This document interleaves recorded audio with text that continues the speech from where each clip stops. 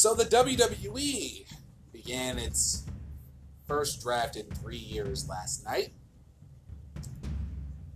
And for the life of me, I can't explain why they did what they did. At one point in the show, if you checked out my Instagram last night and saw a post I had put up, basically going over the draft pool that they would have for Friday Night SmackDown and Monday Night Raw. The first 10 picks out of the gate were literally pick by pick, exactly how they had it on WWE's website.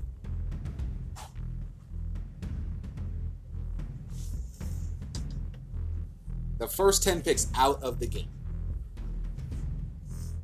And everybody on social media pretty much was shitting all over it and were thinking that the draft list actually got leaked. They thought, well, pretty much the first 2 rounds literally were leaked.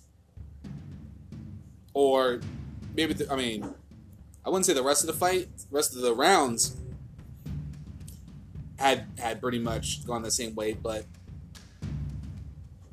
literally, they had every single person, the first 10 picks, and we'll go over all the picks in just a moment. But to have that happen on the first night of the WWE draft, as if the show wasn't absolutely dreadful enough, we had to deal with this draft.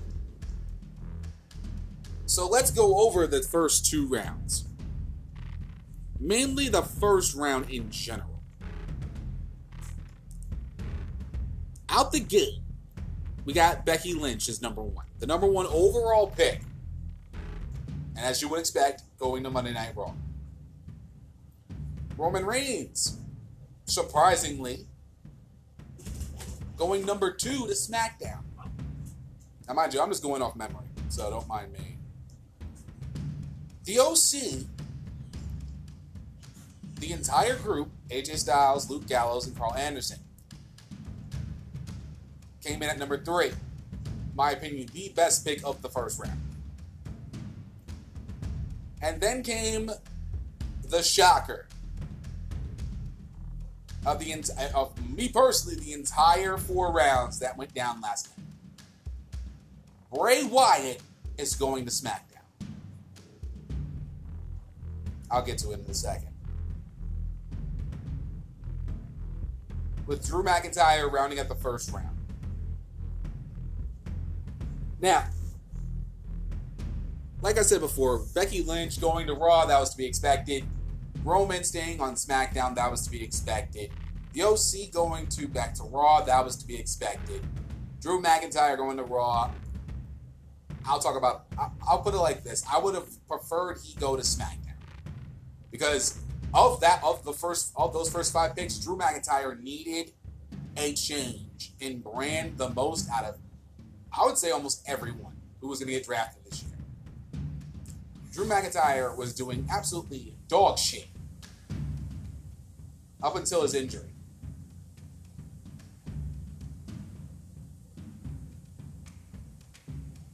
And unfortunately, he's going to be staying on Monday Night Raw. I think that was a bad choice there. I really think that Drew McIntyre on SmackDown would have served a lot better purpose than Bray fucking Wyatt moving over to Raw. Or should I say to SmackDown?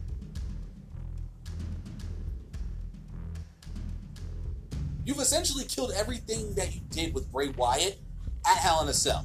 Killed it completely. And now we know why. Because they were bringing him over to SmackDown. In the same brand as Roman Reigns. And more than likely, Brock Lesnar too. That was the one thing I don't think many people wanted to happen.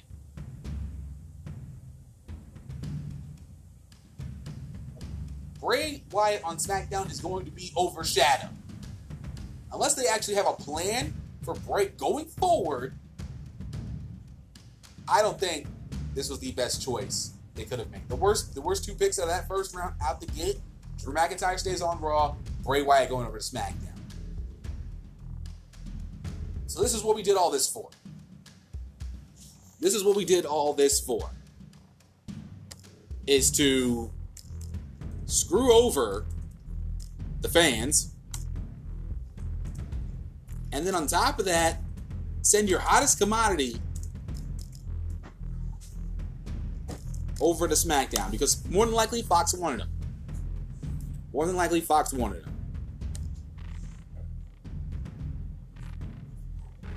Damn shame. Damn shame that they would actually have the balls to pull that off. Going into the second round, Randy Orton, so now moving over to Raw, so be it. Braun Strowman is now a SmackDown guy. Not surprising. But now we have that possibility of Braun versus Roman again, and to be truthfully honest with you, I want no parts of that whatsoever. No part of that whatsoever. Let me see. I believe Ricochet was then drafted third in the round. Let me see. Was Lacey Evans? Let me see. I want to make sure I got this right for the most part. I believe the Revival were drafted after, and then Bobby Lashley to Raw.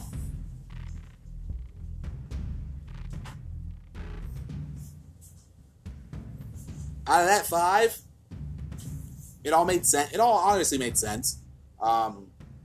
Ricochet staying on Raw kind of made sense, but I would have liked to see him move. Randy Orton moving to Raw, that was kind of a foregone conclusion. They did everything they needed to with Randy on SmackDown. Bobby Lashley, I don't really give a shit about Bobby Lashley. Bobby Lashley is a charisma vacuum and couldn't even entertain my dog with his in-ring ability. More than likely, she will be sleeping on the love seat and, thinking about chasing squirrels and cats. Going over, let me see. I'm just going to go over the remainder of SmackDown's picks. Lacey Evans, smartest move they could have made, because the Natty Lacey Evans feud needed to end quickly, and thankfully for us, Natalya is now a Raw superstar. Revival, of course, because since they're SmackDown Tag Team Champions, it made sense for them to stay on there. I don't even know why champions were drafted in the first place. Champions should be excluded and should remain on the brands that they won the titles from. Why would you be drafting your tag team champions who are already champions of the brand you're drafting for? Same thing with the Raw Tag Team Championship. Same thing with the SmackDown Women's Champions. They are the champions of your brand, of the division. It makes no damn sense. And then you have your mid-card champions and your top brands champions, and the Universal Championship is literally a belt that was made on Raw and is a red strap. What, are they going to send Seth Rollins over to SmackDown and have a blue strap around it? No. So it's safe for us to say Seth Rollins and Brock Lesnar are now going to be representing Raw and SmackDown respectively. Quite simple. It's a mere formality. AJ Styles, pretty much already got drafted in the first round to Raw. So the United States Championship is already there. That means already Shinsuke Nakamura is going to be drafted and remain on SmackDown.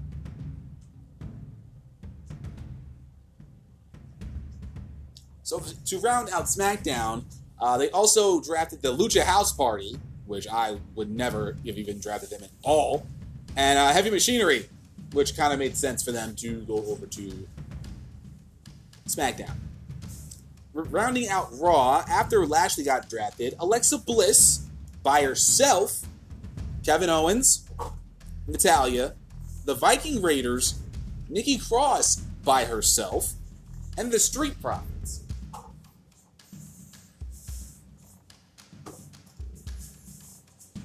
If you wanted Bliss and Cross to break up, why didn't you just have Alexa stay on Raw, Nikki goes to SmackDown? Personally, I think Nikki going to SmackDown would have made all kinds of sense.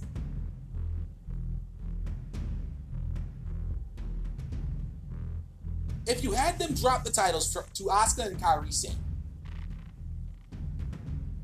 and then for some reason, you draft Alexa Bliss by herself, and then Nikki Cross in the 4th round by herself. What the hell are you trying to say? It's obvious you're trying to break them up anyway, so why don't just go full on through with it?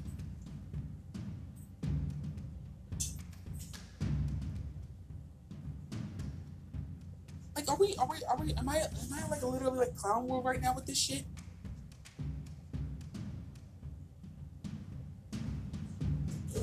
I mean, looking up and down so far, I mean, Raw may have gotten the better end of the deal, given the fact that they get 3 picks for SmackDown, at every SmackDown 2 picks. But just the way they went about it was so dumb. Pretty much every person who was already on Raw, minus Randy Orton and Kevin Owens, every person was already on that brand.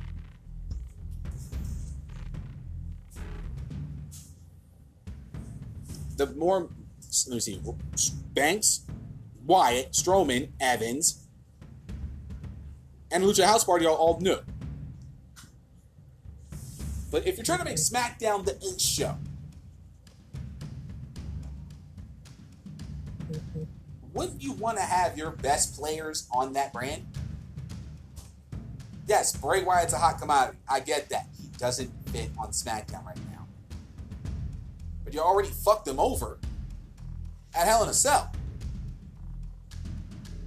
And I'll be talking about the original plans for the Hell in a Cell ending in just a bit. But this whole entire show is a joke. The show is terrible. Outside of Bayley turning heel and winning back the SmackDown Women's Championship, nothing to write home about for last night's episode of SmackDown Live. The draft as a whole served no purpose, if this is the way it was going to be panning out. With your first 10 picks out the gate already leaked, in order, and then you had to switch it up for the 3rd round. At that point, Alexa Bliss and Nikki Cross was supposed to be drafted together. Alexa Bliss was done by herself. Then Strowman. Then I believe it was supposed to be the Revival, but then they switched that up to Kevin Owens. I saw the whole thing. I posted the whole entire draft eligible pool list already on my Instagram. If you want to see kind of how it would have shaken out had they kept status quo. All you would have to do is just follow the pattern of Raw, SmackDown, Raw, SmackDown, Raw. And you could have pretty much done what they're possibly going to do. I'm not going to say fully, possibly what they were going to do, pick by pick.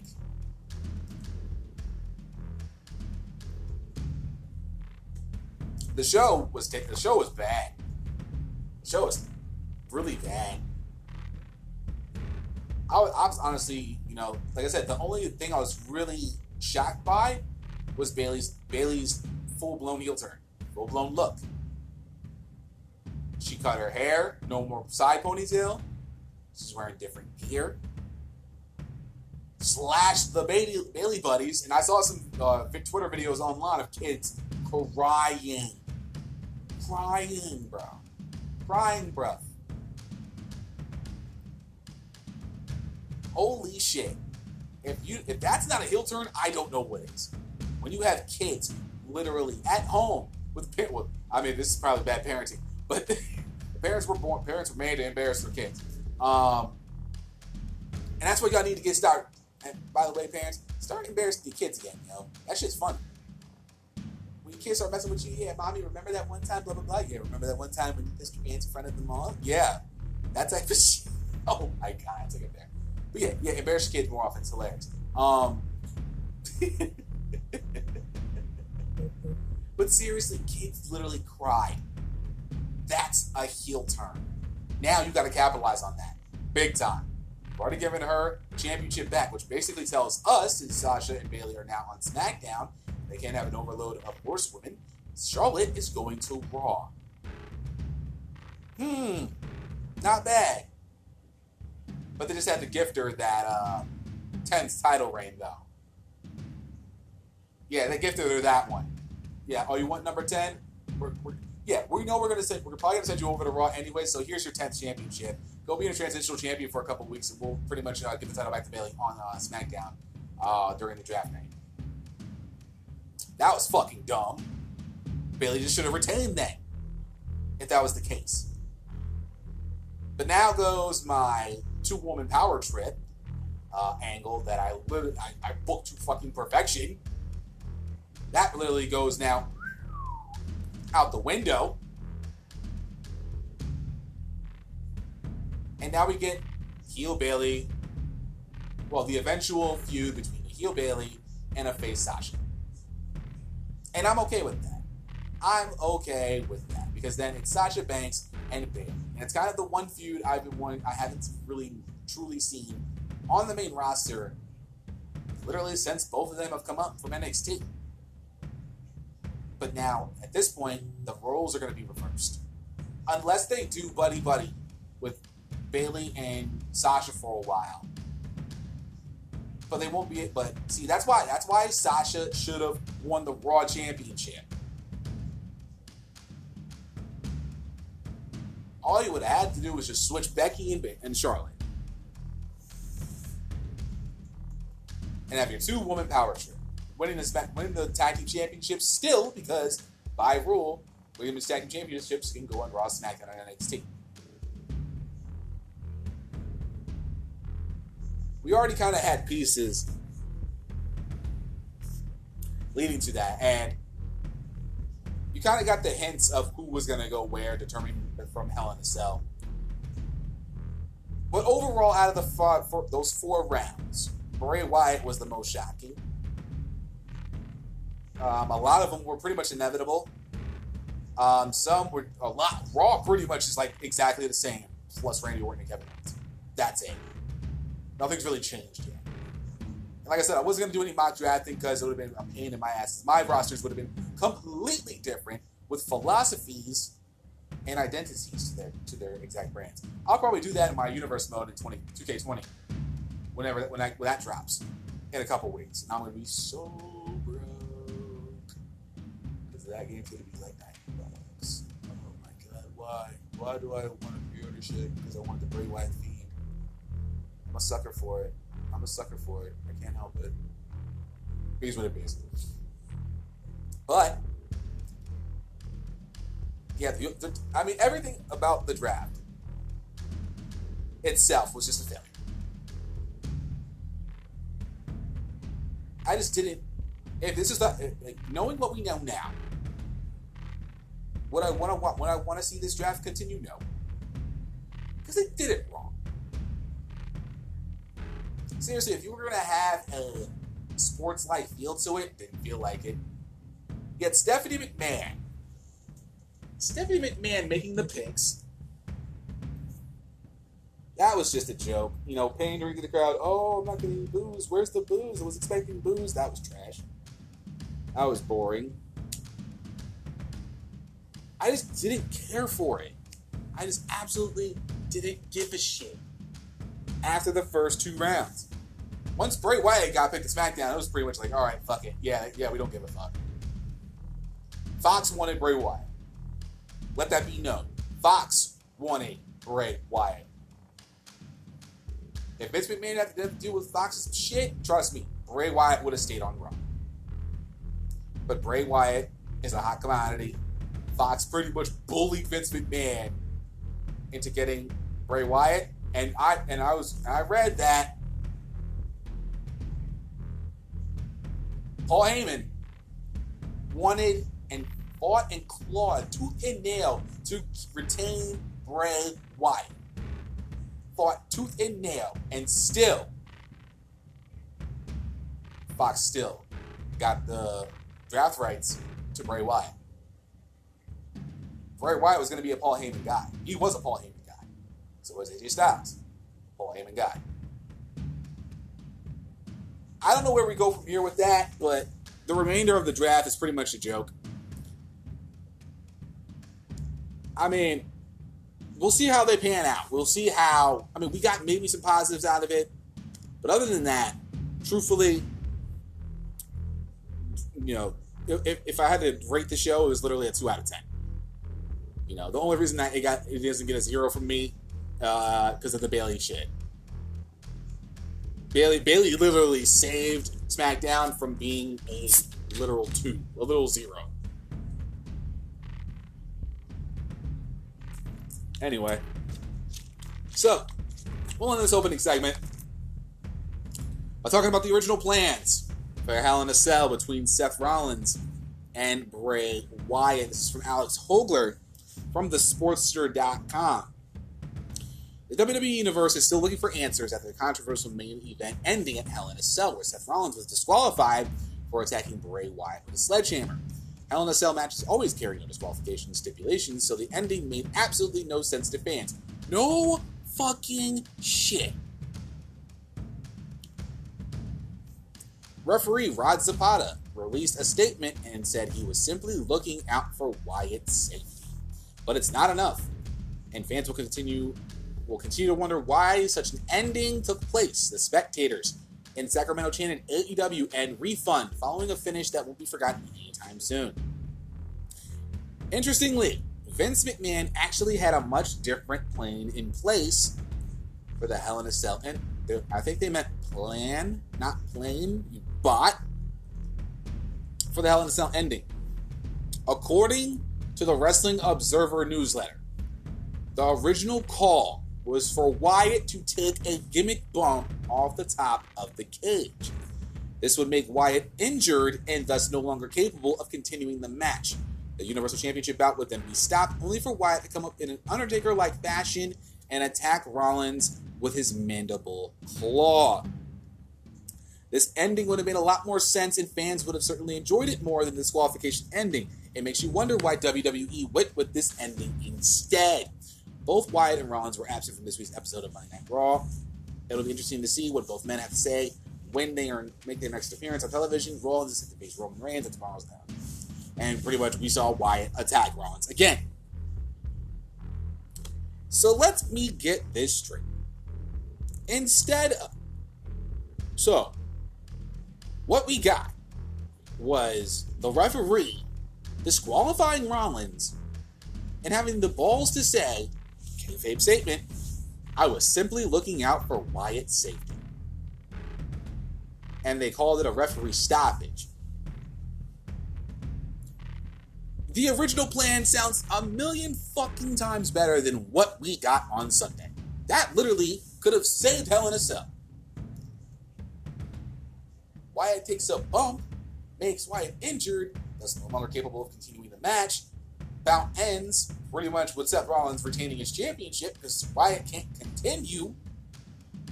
And then an Undertaker-like action attack Rollins with the mandible claw. I would have fucking loved that shit. Take a bump from, 15 feet high? Probably higher, probably like 20-something feet high. It's in the 20s. Take a bump. Crowd pops for it. Referee sees that Wyatt can no longer continue, rings the bell. Seth retains. Seth comes out, whatever.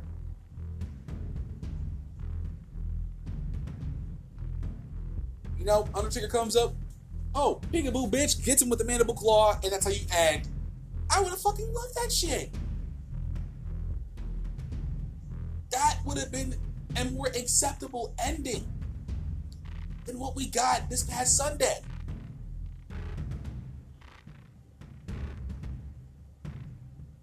Vince McMahon could have literally saved his own ass. He had the right call. He had the right move to make. Instead, Captain Dumbass has the referee call for the bell for Wyatt's sake. This is why WWE is so goddamn frustrating. We knew going in they booked themselves into a corner. Had they done the original ending, that would have been a better out than what we got this past Sunday. That would have been a much more acceptable out. I would have been like, you know what? Okay, that's fine. I would have literally, I would be okay with that. I would have accepted it. I would have watched it. Loved the bump because it's a hardcore bump to take. Have him pop up, mandible claw. That's how we end Hell in a Cell. Like, you know what? I'm okay with that. That's your out. That's the best out you got. I can take that. Instead, you piss off an entire crowd in Sacramento and have them chanting AEW and refund. This is why Vince McMahon needs to get the fuck out of here. Seriously.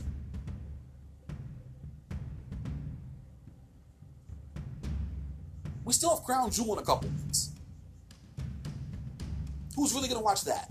We still have Survivor Series, Royal Rumble, and if I'm right, Elimination Chamber.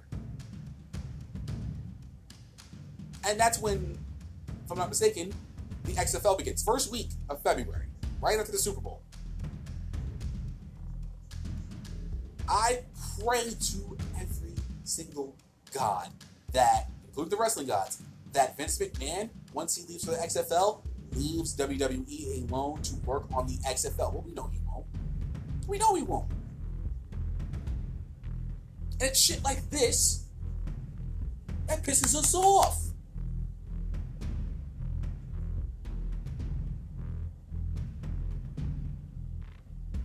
Had you done the original ending for Hell in a Cell, fans would have been more accepting of the fact that that was the way it went out.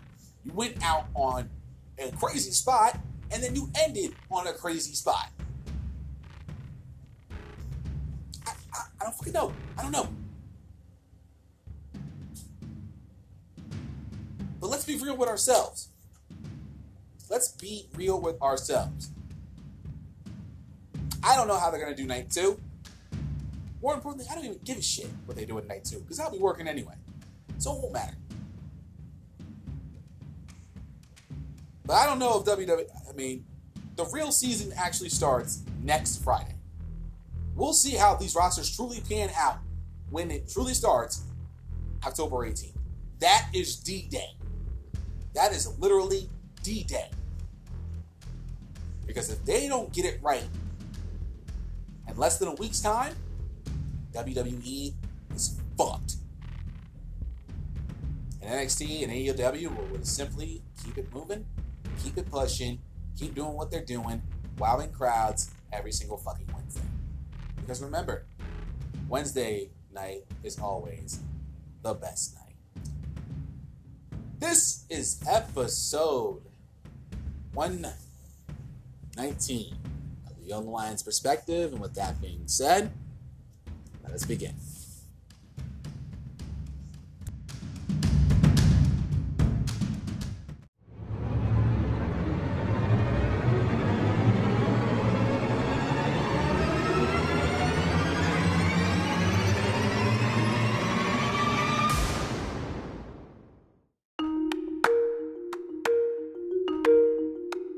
What's going on, guys? Zach from the Wrestling Legends Podcast here, and welcome to episode 120 of the Young Lions Perspective. So glad to have you guys here with me on this lovely Saturday afternoon/evening.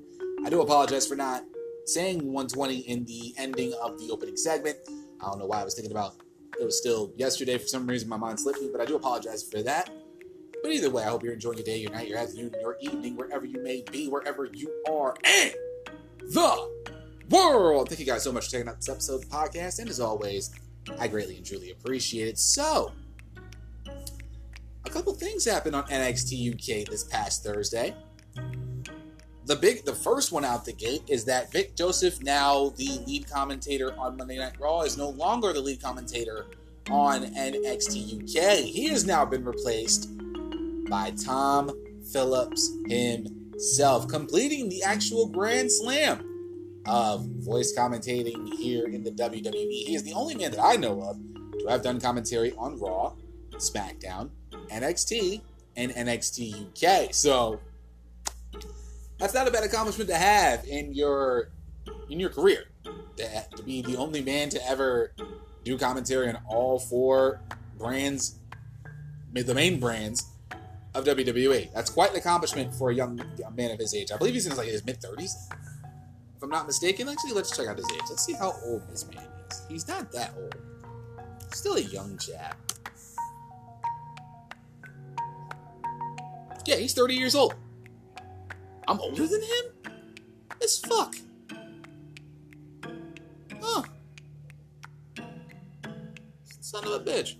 He just turned 30 a couple months ago.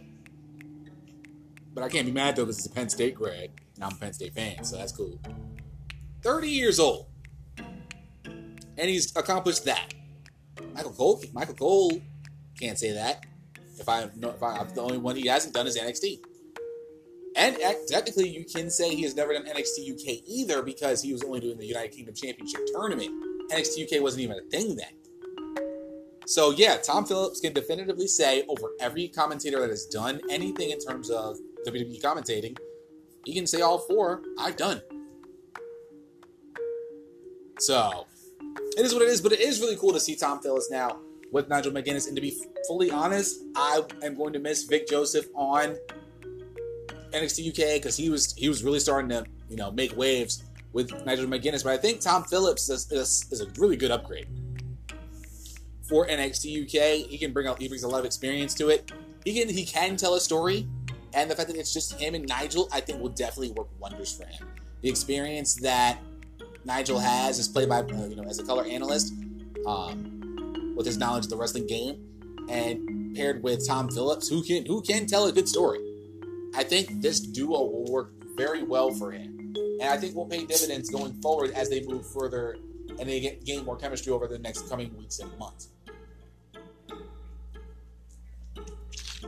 But enough about that. They immediately make an announcement out the gate from Johnny Saint that Mark Coffey and Wolfgang of Gallus will finally get what they want. They are going to get Mark Andrews and Flash Morgan Webster next week for the NXT UK Tag Team Championships, and I am all for it. I'm all for that. I'm all ready to see how Gallus and Webster and Andrews get down. I still think Andrews and Webster will retain. It'll be a very good first test for them after getting past Gibson and Drake, the Grizzly Young Veterans. But this will be a very good test for them. Now getting past the hump, now knowing it wasn't a fluke, showing the world it wasn't a fluke, that now Gallus is a very tough challenge. And we'll see how it goes when they get down with the get down next week. But let's kick off the show properly.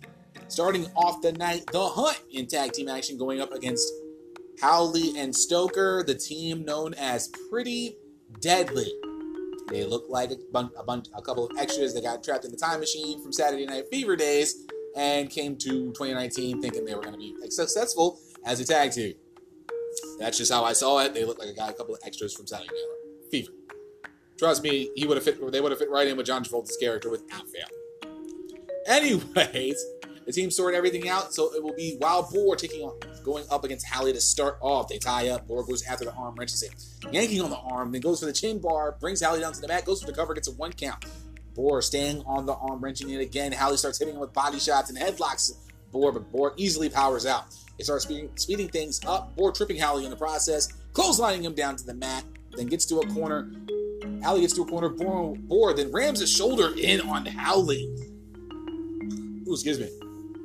Howley crawling over. Looked like he was crawling over to Stoker to get the tag. Boar drops him with the senton right on his back. Immediately tags in Primate, who hits a springboard double axe handle. Primate then wars, getting the crowd hype. Picks Howley up for a waistlock slam. Power then goes for the scoop and a slam to the mat. Tags in Boar, coming in with the fast tags, who becomes the human weapon. Being thrown by Primate into a back suplex senton. Howley's gasping for air. He gets to a neutral corner. Stoker finally gets the tag. But wait!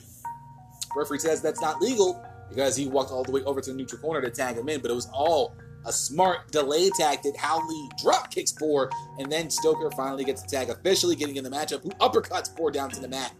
Stoker hitting Primate. Ref has to keep Primate back due to all the, the tactics and all, and trying to, keep order in the ring.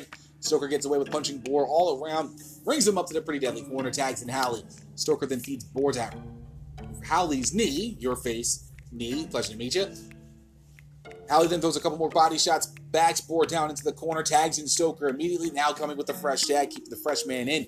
Double Irish whips to Boar in the corner. Stoker clubs Boar in the corner over. Then tags Holly in.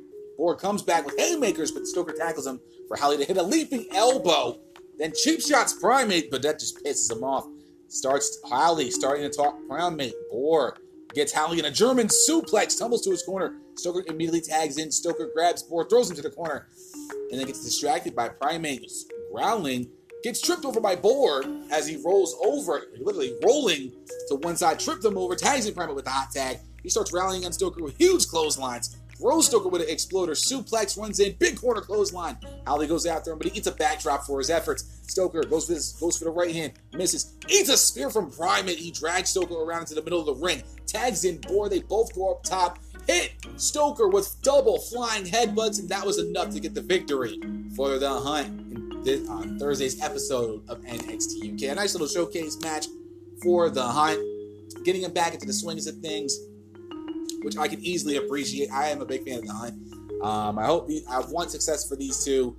I think they fit very well together with the style that they have. Having a wild boar in a Primate perfectly just makes their animalistic style just perfect across the board, which I can definitely like and dig. But after the matchup ended, out came Imperium, Fabian Eichner and Marcel Barthel specifically. They stare him down, and Barthel has a mic and says, "Animals, animals. All I see are animals. You two defecate on the mat that we see as sacred." Immediately, Primate leaps on the Eichner on the outside. Boar does a suicide dive on the Barthel. They're not trying to talk. They're trying to fight. They start brawling, fans fired up, and out comes Alexander Wolf, takes out Boar, boots Primate. Boar is now laying against the steps, the steel steps. They proceed to bull Primate into Boar, and that ended that. Imperium standing tall, and it looks like the Hunt now have their next kill, possibly, to go after. We then had a little bit of a vignette with Ilya Dragunov, the Moscow Madman himself. After two losses from, of course, Cassius Ohno and Cesaro, he comes back to us next week to grace us with his presence. Who knows what will happen? Hopefully he gets it off on a better foot and gets a quick win to get back into the swing of things and hopefully into his next possible feud going forward. We then got one of my favorites, one of my really, really big favorites, Jordan Devlin, the Irish Ace. The Irish Ace going up against Jack Stars, who was supposed to have a match against Mike Bird last week in a showcase match, but unfortunately, Gallus came out and pretty much used that as a way to attack Bird in the process, who had actually trained Mark Andrews and Flash Morgan Webster. So that's kind of how everything ties in with that. So basically, he wants to show everyone still that he should be the top guy.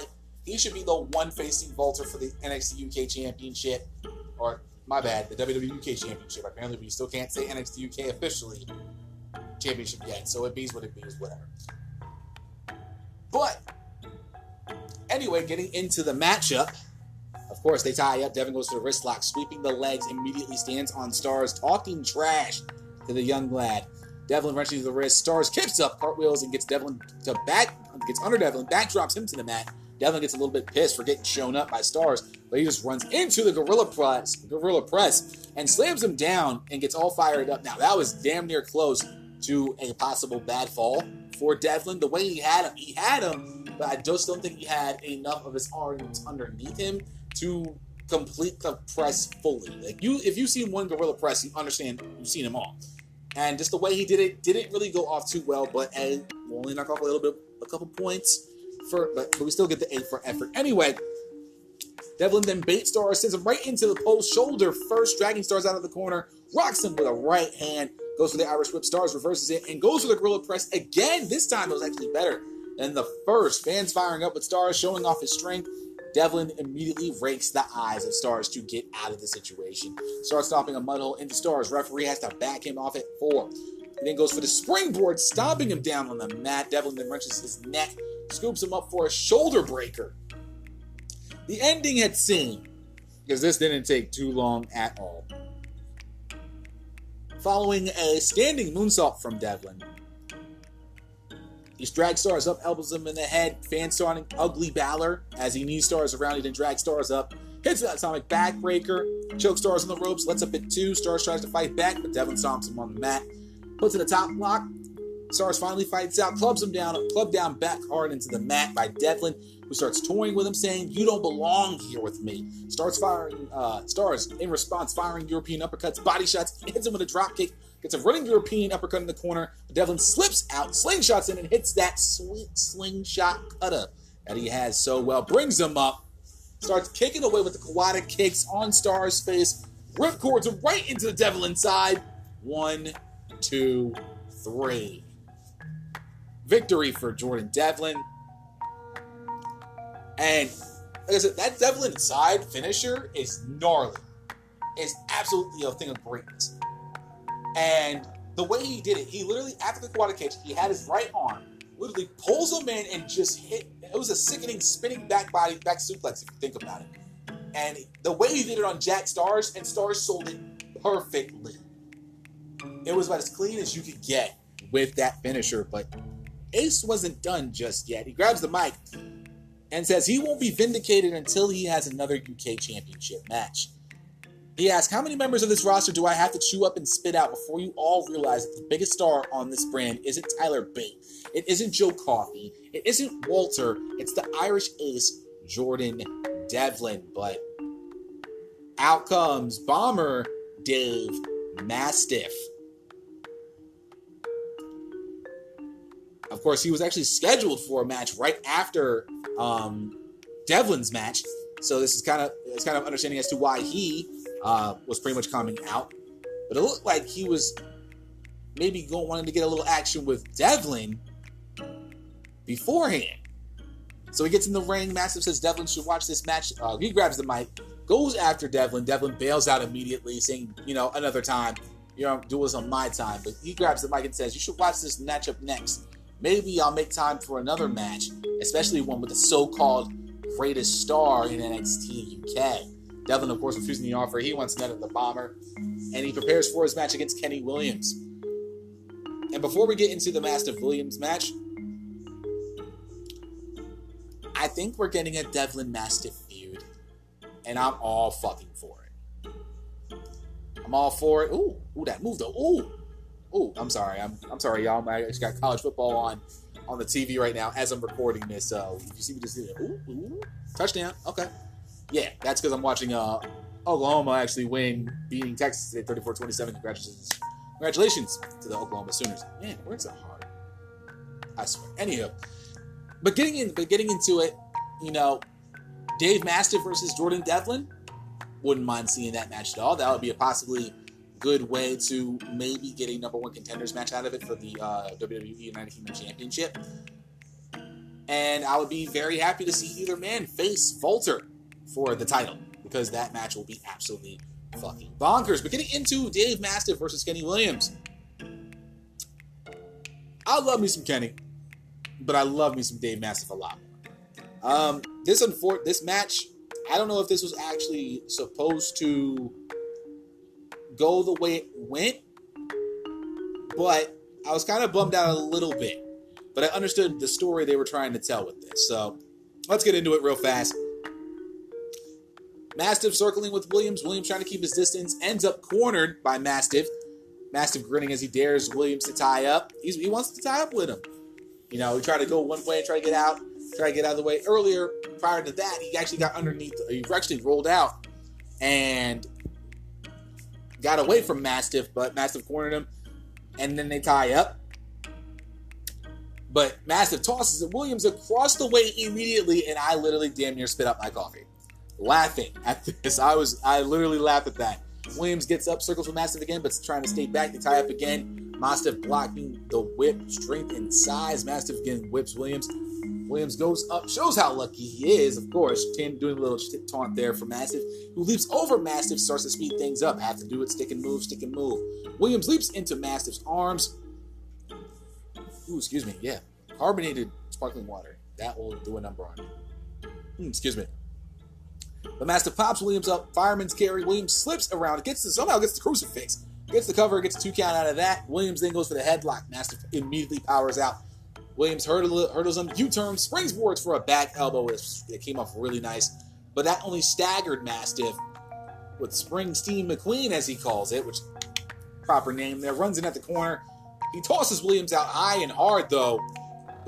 And this is where it kind of went uh-oh.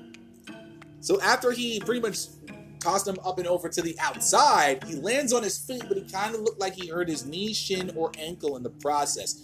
He was clutching the leg, fans starting to chant him up, trying to, get him rallying back up. Williams hops up, forearms Mastiff away from him. Williams still trying, but goes for the springboard, but that pretty much did not work out the way he wanted it to. Williams is sitting in the corner. Referee checks on him, asks him if he's okay to continue. He said, I think so. Williams then gets the headlock. Mastiff powers out immediately, but Williams could barely run upon the push to the ropes. But Mastiff ain't showing no mercy on no lad that has a hurt ankle. Runs him over with the shoulder. Clamps onto his head, starts clubbing Williams, crawling into the corner. Mastiff keeping on him with a snapmare. Big elbow to the head. He wraps Williams up in a crook crutch. But Williams toughs it out. Finally stands up. He reels him out. Mastiff reels him out, whips him into the corner. Williams tumbles down, right into the backdrop of Dave Mastiff. Referee checking on Williams again. Williams, though, refusing to quit, which I can appreciate. The ending, though, it seemed pretty much Williams' demise. He slingshots and springboards off the good foot. What was meant to be a stunner or a cutter, it comes with a body check from Mastiff. Both men slowly get up. Williams manages to run pendulum, hits the sling blade, goes for the cover, gets a 2 count out of that. Williams still, with all the pain that he's got in his right foot, firing himself up. Mastiff slowly rises. William hops on for a wheelbarrow. Mastiff blocks it right into the TARS. William ending up in the corner. Mastiff going corner to corner, hits into the void, that cannonball. And that was enough for Mastiff to defeat Kenny Williams. Of course, Mastiff offered Williams a handshake. Williams takes it, knowing that, kudos for you for, not just quitting, for continuing the fight regardless of your pain. Hopefully it's just kayfabe and not for real, but the way they did it, I believe that was kind of kayfabe, which is okay. Sometimes you gotta have that. Would possibly mean a possible match between the two over again. Who knows? NXT, though, hears from Xia Brookside. It's been a while since we've seen the lovely, adorable cutie pie that is Xia Brookside. I am just a man. I am merely just a man. Unfortunately, in the United States, she's not of a legal age to have a drink yet, but it is what it is.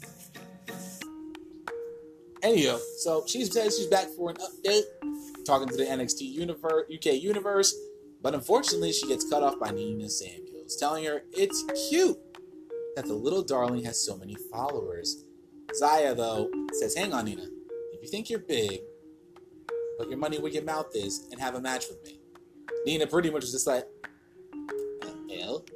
Storms off, but no exception to the challenge whatsoever, so I guess we're going to get a little mini feud between Samuels and Xia Brookside, or at least a match, just to get a little something going for the women's division going forward.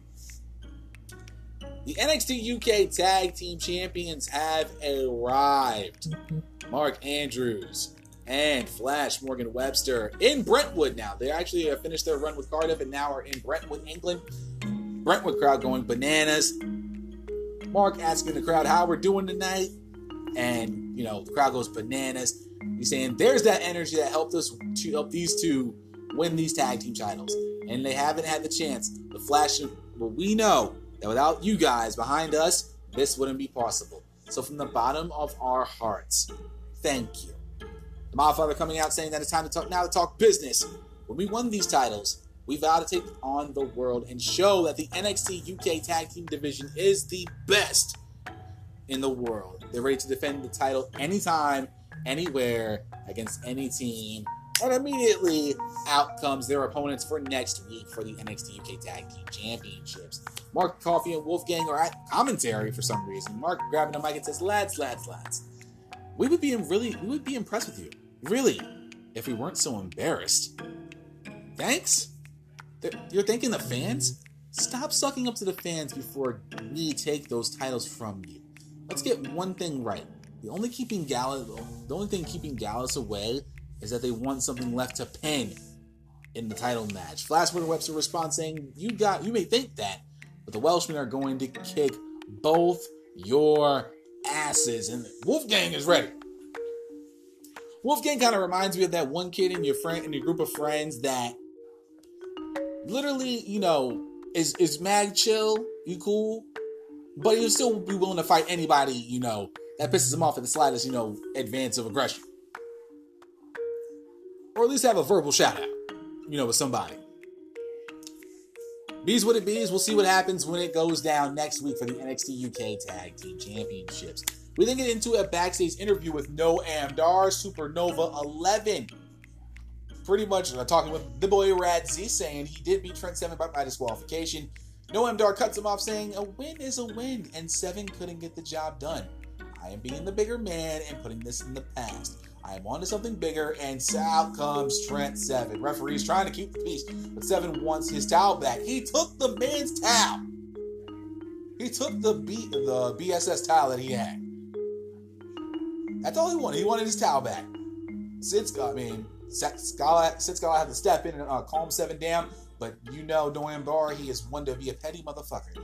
And slaps Seven right across the face, and Seven is pissed, wanting to keep him away from Dar, but Sad Scala says, you know what?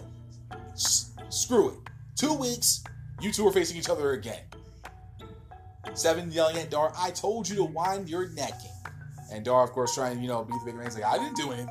He was coming at me. He was being aggressive. I was being aggressive. So I smacked the shit out of him. Anywho, so we now know in 2 weeks' time that we will get the rematch between Seven and Noam Dar. Backstage with Andrews and Webster saying the big match is coming, and asking NXT UK media asking, when's the response to Gallows' words? And out come the grizzled young veteran saying, we're not, calm down. We're not here to scrap. We're locker room leaders. We let everyone know, especially you two, and no matter who wins next week, those titles will be back to where they belong. Good luck. So I don't think they're done just yet with Flash Morgan Webster and Mark Andrews. But anyway, this is a very quick review. I mean, there's a lot going on, but, it was just more so a lot of backstage segments and all that stuff. But anywho, main event time here on NXT UK Review. Piper Niven going up against Jazzy Gabert. Pretty much these two had some, not these two technically, but Piper Niven and Ginny had a little bit of beef over, who possibly would lay claim to being the next NXT UK Women's Champion. I still think it's Tegan Nox personally, but that remains to be seen in terms of, how they're booking stuff. Because they're going to have Tegan Nox on NXT next week, and I'm interested to see how that is going to work out. Maybe a formation of Team Fly Kicks, I don't know. But hopefully like I said, if I'm wrong, so be it. But I would have loved to see, for some reason, Tegan Nox be the one to actually take the title away from Kaylee Ray at the next NXT UK takeover event, whenever they have it. But the reason we have this match is because Piper Niven and Ginny, like I was saying before, pretty much trying to lay claim over who would be possibly the next, claiming I'm going to be the next NXT UK Women's Champion. No, I'm going to be the next UK Women's Champion. So, and then out comes Jazzy Gabert attacking Piper Niven, and that's why we are here right now. Anywho, of course, with any story, always comes the beginning.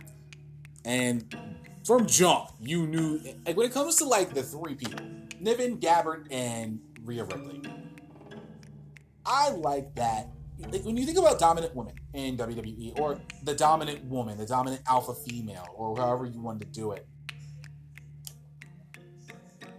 NXT actually has it down to a science. They've got it right. They've got the right formula. They're letting, when they had Piper Niven versus Rhea Ripley, that was a matchup to be expected. That was two top-tier women who were pretty much going to be in the picture for NXT UK, like top echelon of NXT UK's women's division. Now we have Niven versus Gabert. And I'm all for it because, I like Niven, I like Gabert, I like both of them. I like all of this. But they actually book dominant women properly. And which is good. with WWE main roster wise, they don't know how to book it properly for some reason. It just looks weird, comes across terrible. But NXT UK just has it down. They have these like, you know what? I'm the most dominant. You know you? Please, let's settle in the rent, and that's how they do it. So anyway, let's start from the beginning as we always do, especially with the main event focus. They staring literally Jazzy Gabert literally stood in the middle of the ring, arms crossed, saying, "What's up? Step up. Come through. You know, we here. Let's go." So, which I fucking love from jump. So Piper finally steps up to Jazzy in the center of the ring. They finally tie up. Jazzy managing to power Piper back a bit. Piper powers back. And then Jazzy comes back powering Piper. Piper powers back and they start pulling each other's hair. Jockeying for position, don't mind that at all. Referee going for the count, and the two let go at 4. Then they start the colliding of shoulders a couple times. Neither woman backing down. Things start to speed up. They collide solid yet again. Jazzy staggering a little bit. Piper keeps running off the ropes, bumping Jazzy. Jazzy almost falls out. Ginny coaching her from the outside. Jazzy actually, instead of coming back and going after Piper again, Ginny pretty much calming her down, taking her to the outside, letting her get a breather. You know, letting Niven, stopping Niven's momentum. And Nigel McGuinness definitely put that out there. You know, stopping her momentum, having her, instead of, continuing on with her momentum, why not stop it at the pass? It's still early on in the match. Chill out. So, I believe she kind of got back in at about 6, but Jenny then hops up on the apron and allowed Jazzy to slide in and attack Piper Niven from behind. Piper holds off on the suplex. Try a suplex of her own. Jazzy slips out, clubs Piper down to the mat. She then puts Piper in the corner, throwing body shots from behind, hitting the liver shots, if you will. Okay. So the referee's counting after that. Jazzy letting up at 4, then goes back on the attack, but the referee stops her at 4 again. Piper then hits a back elbow, hits a second one. Piper runs off out, but eats a kick. Jazzy picks Piper up for a scoop slam. Fans showing love for the strength. Jazzy goes for the cover and gets a 2 count out of that. Jazzy starts the ground and pound, and they, for some reason, brought up Jazzy Gabert's MMA experience, and she only has 1 win in her career. Which, don't get me wrong, any person who goes in the MMA cage, octagon, whatever the fuck, you got my respect. Because I ain't doing that shit. I'll train like an MMA fighter, but I ain't trying to throw hands at nobody. You know what I mean? That's not my forte. My forte is talking shit, 1. Bagging it up I have to, 2. And that's a distant 2. And 3, talking about professional wrestling, because that's kind of my deal. Anyway, but I thought it was kind of a weird flex to just have that. For some reason, I was thinking in my head, like, okay, I mean, it's cool. She won a fight. I ain't mad at that.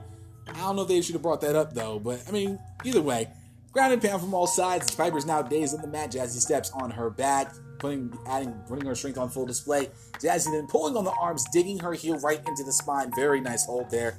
Piper then powers up to her feet. Jazzy goes for the knee, kicks her. Piper then powers the hold around.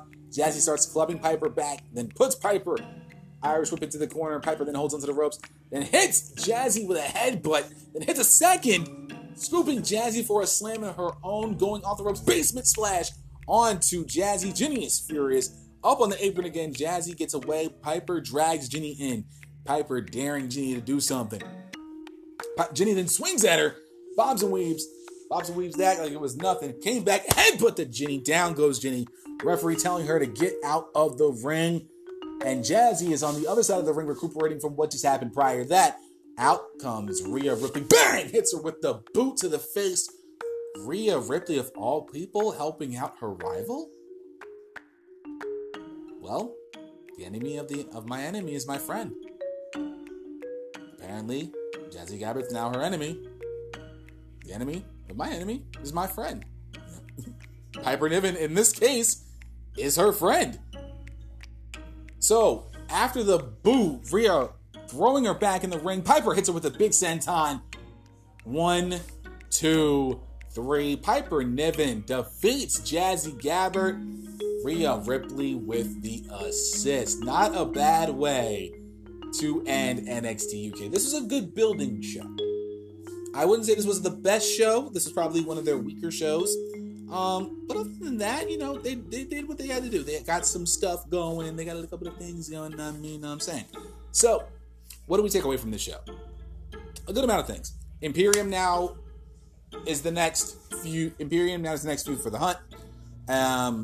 At this point, a lot of people, and I'm leaning towards this as well. If you're an NXT UK aficionado, it looks like Imperium's going to be the next team to take the tag titles. I think it's just that evident. I think we spoke about this a while back after NXT UK Takeover Cardiff, and I just have a strange feeling that it's going to be Imperium to be the ones to take the titles off of Andrews and Webster. I don't know how long the feud is, their title run is going to be, and that's okay. We kind of don't need to know. But whenever next NXT UK show comes for Takeover, guaranteeing you, Imperium is probably going to be the one to take the titles away from Morgan and Flashburn and Webster and Mark Andrews. So it's not a bad thing, but it's kind of it's a good way to help Imperium continue their climb up towards the NXT UK Championship ladder. Ilya coming back next week. Going to be interesting to see if we do get, him in singles action or maybe helping the Hunt. I don't know what will happen with that. Ilya Dragunov on NXT UK TV, always in my world, is a happy day. So it's cool with me.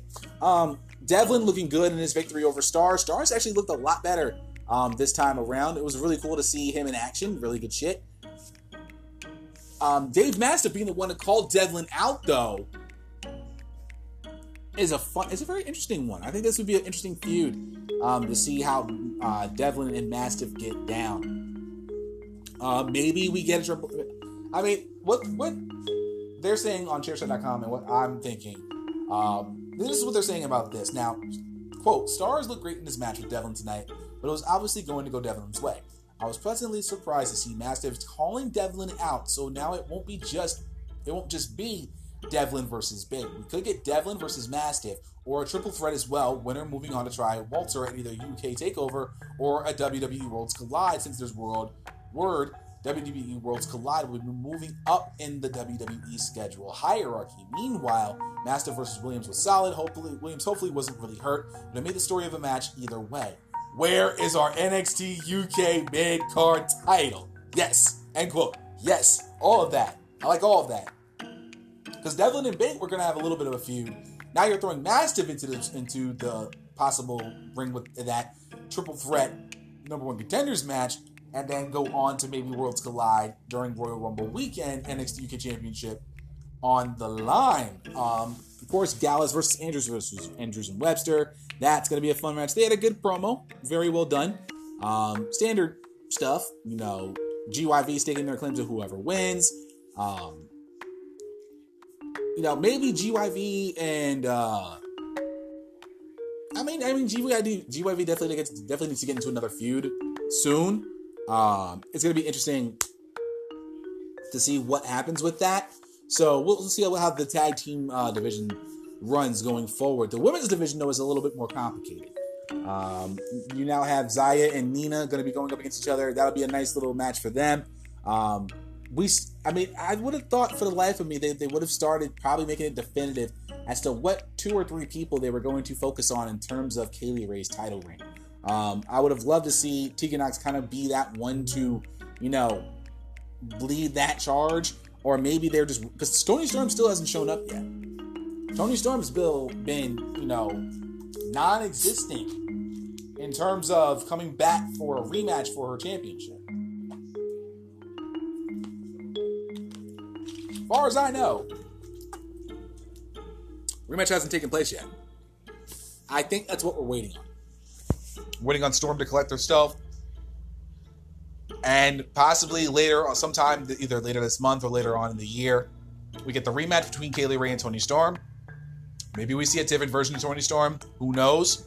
But it'll be interesting to see what happens with the women's division now. There's a lot up in the air. So, like I said, for me to do a top tier, mid tier, lower tier, still, at this point, I'm just going with the flow of what NXT UK is doing. And they haven't really established, besides Kaylee Ray, who is tops, Toni Storm still is tops. Other than that, I really haven't really figured out who is where just yet. Feel me?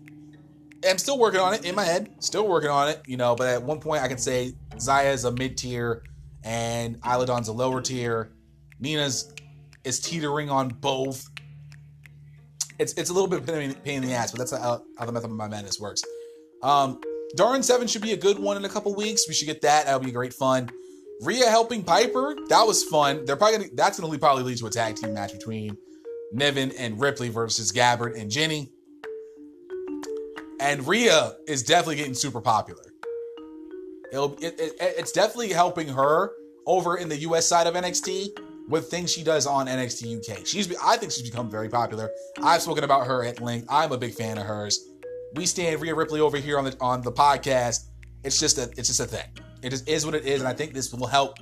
It helps Niven because she got the victory over Gabert, but it helps Ripley just as much. With Gabert and Jenny, I think they got to start racking up some wins. They're going to start being believable. We'll see what they have in store for Gabert and Jenny going forward. I mean, the last tag match they had together, they did win. So, but yeah, something's got to give on this one. If they decide to go about this tag match sometime in the weeks to come. And that, ladies and gentlemen, is your NXT review. We're going to take a little short break, listen from our sponsor, and get you prepared for episode 121 of the Young Lions Perspective. Stay tuned. We'll be right back.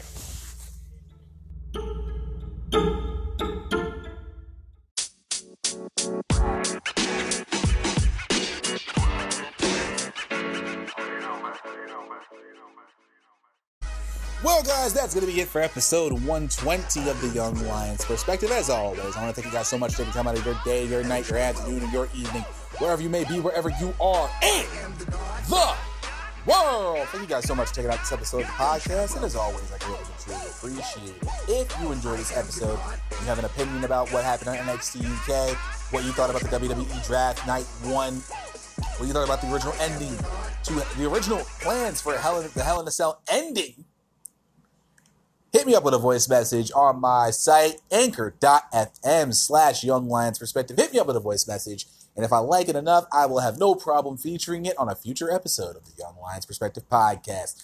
If you did enjoy this episode, do not hesitate to tell a friend about the Young Lions Perspective. Share this episode across all your social media, the Instagrams, the Facebooks, the Twitters, whatever you got. Share this episode across all your social media and let the people know that the Young Lions Perspective is your alternative professional wrestling podcast and that we are here to stay. Now, if you don't happen to have the Anchor app, and you still want to check out this episode of the podcast and all 119 episodes of the podcast, all going back to last July to be exact, including 4 episodes of the Secret Files podcast and 6 episodes of Outside the Ropes, including my interview with Sonny Arvado, author of Instaguides. You can still find that on Amazon.com. Get it on your Kindle. It's only about $7-8, maybe a little bit more, but it's still a great read. You can still find this podcast, though, across several different platforms. That includes Apple Podcasts, Google Podcasts, Pocket Casts, Overcast, Castbox FM, Radio Public, Stitcher Radio, and, of course, that good old Spotify fam. Search for the Young Lions Perspective across all these different platforms. You should have no problem finding it whatsoever. If you want to stay up to date with everything that's going on with the YLP podcast, the YLP universe, whether it be breaking news, live tweeting, 60-second thoughts from yours truly, talking about the product as a whole, me flexing in the gym, which never really happened, me doing flex picks at the gym never really happens, but my arms getting a little bigger. Anyway, you can follow me, though, on Twitter at SuedeSenator WWI. That's SuedeSenator, capital W, capital W, capital I. Y'all know, like I said, I do live tweeting for SmackDown Live, AEW, every WWE live pay-per-view, every AEW live pay-per-view, even though I know it's going to cost me a shit ton to pay for an AEW product. And, of course, on the rare occasion that I am up at 2 a.m. in the morning and I have nothing else better to do, I do live tweeting for New Japan as well. Also, check me out on the mothership of everything that is the YLP universe. I am on Instagram at young_lions_perspective. Follow me on both of those platforms to stay up to date with everything that is going on with the Young Lions Perspective. Episode 121. Before I begin my week, or should I say 6 days of overnight nonsense, to round out my old job before I get into my new job. Hopefully it'll just be that 1 week. We'll be going down Monday. We'll probably be going over some news of the weekend. Nothing too serious. A little lighthearted talking shit show about the news of what happened over the weekend in the world of professional wrestling. So until Monday, guys, enjoy the rest of your weekend. Enjoy the rest of your night. If you are watching college football, whoever team you are rooting for, I hope they win for you. I got my squad Penn State playing tonight. Big matchup in Ames, Iowa as we take on the Hawkeyes. And I have them winning 28-13. Yes, a bigger victory than the experts expect. But I expect my Nittany Lions to do work tonight on those bum-ass Hawkeyes. So until Monday, guys, enjoy the rest of your weekend. Drink responsibly. Drink one for me. And make sure you take that Uber and Lyft home. And if you're about to get it in, make sure you strap up because you don't want no babies. I'll see you guys Monday for episode 121 of the Young Lions Perspective. See ya!